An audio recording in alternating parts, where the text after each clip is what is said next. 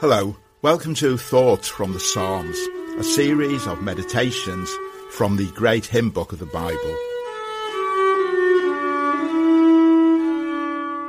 I'm David Friery.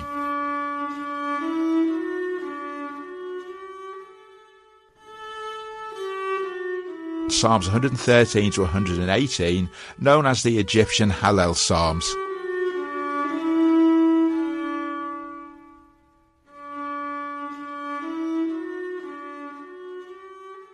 Today we continue our series on the Hallel Psalms, Psalms 113 to 118. These psalms were used in the Passover celebration as well as at other Jewish festivals.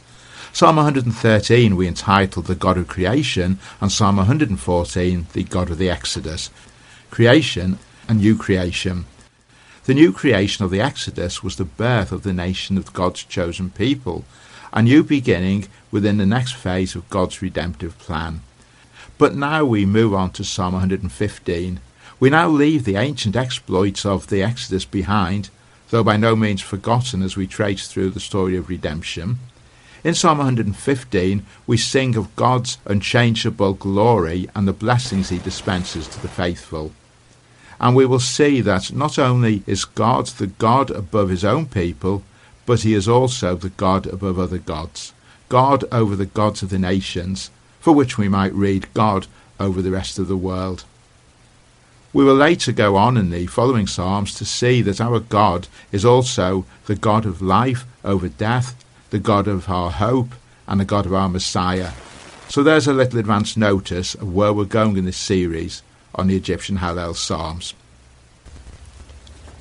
Psalm 115.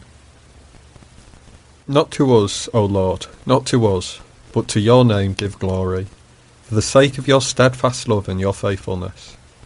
Why should the nations say, where is their God? Our God is in the heavens, he does all that he pleases. Their idols are silver and gold, the work of human hands. They have mouths but do not speak, eyes but do not see, they have ears but do not hear, noses but do not smell. They have hands but do not feel, feet but do not walk, and they do not make a sound in their throat. Those who make them become like them, so do all who trust in them. O Israel, trust in the Lord. He is their help and their shield. O house of Aaron, trust in the Lord. He is their help and their shield. You who fear the Lord, trust in the Lord. He is their help and their shield. The Lord has remembered us. He will bless us. He will bless the house of Israel. He will bless the house of Aaron. He will bless those who fear the Lord, both the small and the great. May the Lord give you increase, you and your children. May you be blessed by the Lord, who made heaven and earth. The heavens are the Lord's heavens, but the earth he has given to the children of man. The dead do not praise the Lord, nor do any who go down into silence. But we will bless the Lord from this time forth and forevermore. Praise the Lord.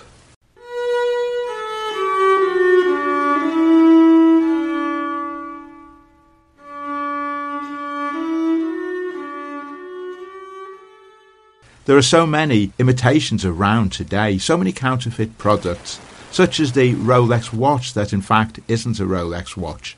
We tend to feel cheated by a counterfeit, whereas I understand, or at least this is what I've heard, that many people in some countries know they're buying counterfeit watches, electronic goods and the like, and yet are happy that they have what appears as the real thing, even though they know it's more likely to pack up earlier.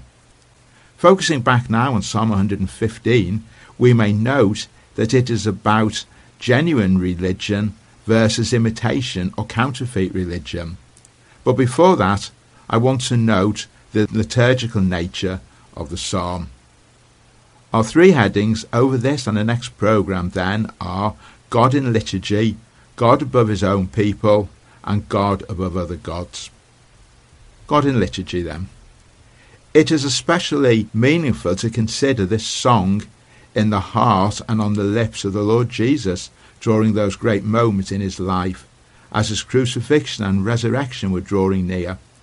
Jesus as God was about to accomplish something that no other so-called God of this world could ever do, namely save their followers from sin and from eternal damnation.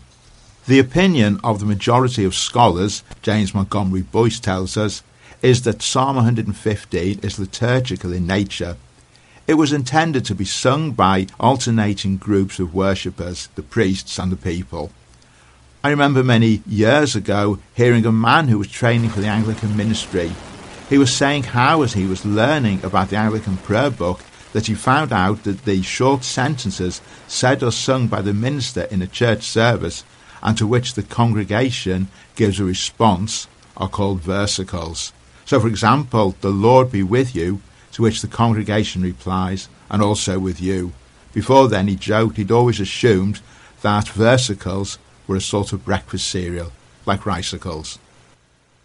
Many of us who have spent much, if not all, of our Christian lives in the nonconformist or free church tradition have tended to avoid the use of liturgy and call it vain repetition and the like. Yes, it can be, but in a sense, so can our own structured worship each week. I was brought up in a liturgical tradition and converted under it in my mid-teens. I soon moved into the nonconformist tradition, and yet in more recent years I have come again to appreciate the structure, even the beauty, of the use of some liturgy in worship. It's certainly one aspect to incorporate into worship, at least from time to time. It's about being open to God in worship and not being afraid of letting God move reverently among us. We can imagine the use of Psalm 115 then as ancient liturgy. It's not that hard to imagine verses 9 to 11 being sung together in worship, or verses 11 and 12 recited for a blessing in worship, or verses 14 and 15 as the priest's response to the worshipping acclamation just made. The opening and closing verses also make sense as the congregation participating in corporate worship. This is certainly a psalm which embraces the concept of worship. And secondly then, God above his own people. The context and tone of Psalm 115 suggest a period just after the return from exile in Babylon. The Jews were undoubtedly glad to be back in their own land again, but still conscious that they were under foreign rule, this time that of the Persians. Such a situation reflected badly on God's good name and stunning greatness, and maybe it was with this in mind that they wanted to focus now on God and not on themselves. "Not to us, O Lord, not to us, but to your name give glory, for the sake of your steadfast love and your faithfulness." Note the repetition of those words, "not to us." It's not about us, it's all about God. There have been some interesting and historical uses of these words in our own nation's history, such as when King Henry V led his English army to victory against the French at the Battle of Agincourt in 1415. After the battle, there was the singing of Psalms 114 and 115, and the whole army was ordered to kneel at the words, "Non dobis Domine," not to us, Lord. And in 1807, William Wilberforce expressed his political successes in winning his Yorkshire parliamentary seat and in the bill for the abolition of the slave trade in these very words, "Not to us, O Lord, not to us, but to your name give glory." Adoniram Judson, a 19th century missionary to Burma, had been full of ambition, seeking a great name for himself. When he came across this text in Psalm 115, he rebelled against it. But as the words gradually played upon his soul, he found that all his bright visions, as he'd imagined them, seemed to vanish. Soon he saw that all the glory must be to God and not him. I think there is then, here in the opening verse of this psalm, a challenge to each of us today.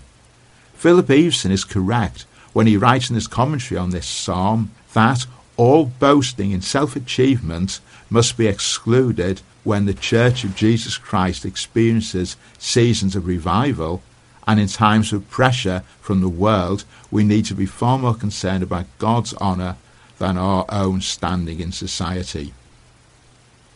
As we come to worship, whether collectively or individually, who or what really matters most to us?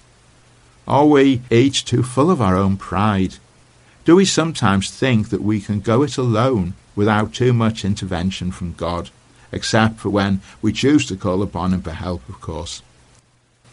Do we too often seek God on our own terms? Like, Lord, I'll do anything for you if you give me such and such a thing. Or, Lord, I'll follow you if you get me that nice little retirement or sheltered flat I want, or get my grandchild through their exams, or whatever. You know, and I know full well, that we can't play like this with God and expect anything we want on our terms. Do we each need to make a thorough review of our own personal Christian walk? Not to us, O Lord, not to us, but to your name give glory, for the sake of your steadfast love and your faithfulness. So we've just considered God in liturgy and God above his own people. In our next programme we'll consider our third and final point, that our God is above other gods.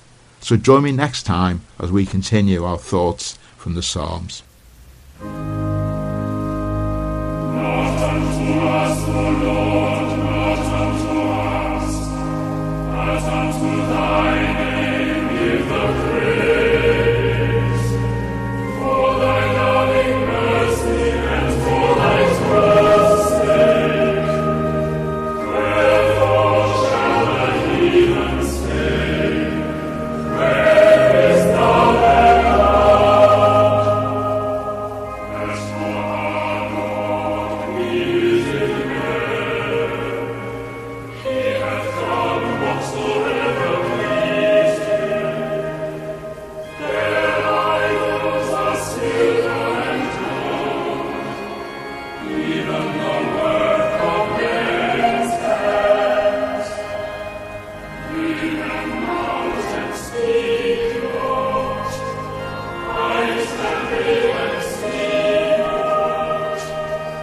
They have ears and hear not, noses have they and smell not.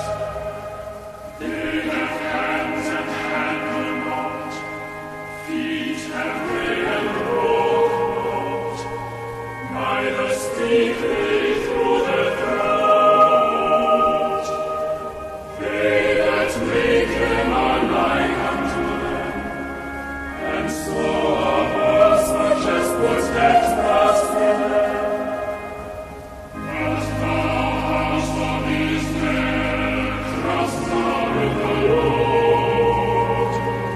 He is their succor and defense. Ye house of Hallel, put your trust in the Lord.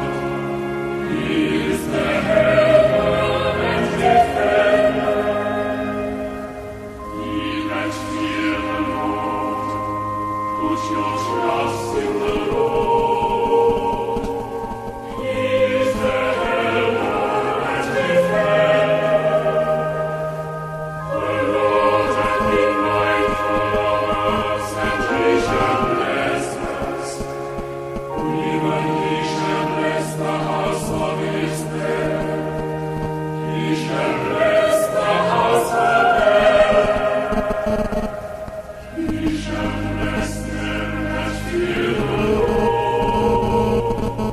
Of small and great, the Lord shall increase you more and more, you and your children.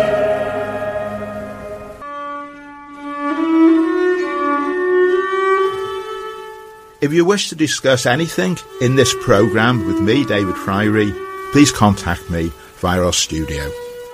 Please join us next time for further thoughts from the Psalms.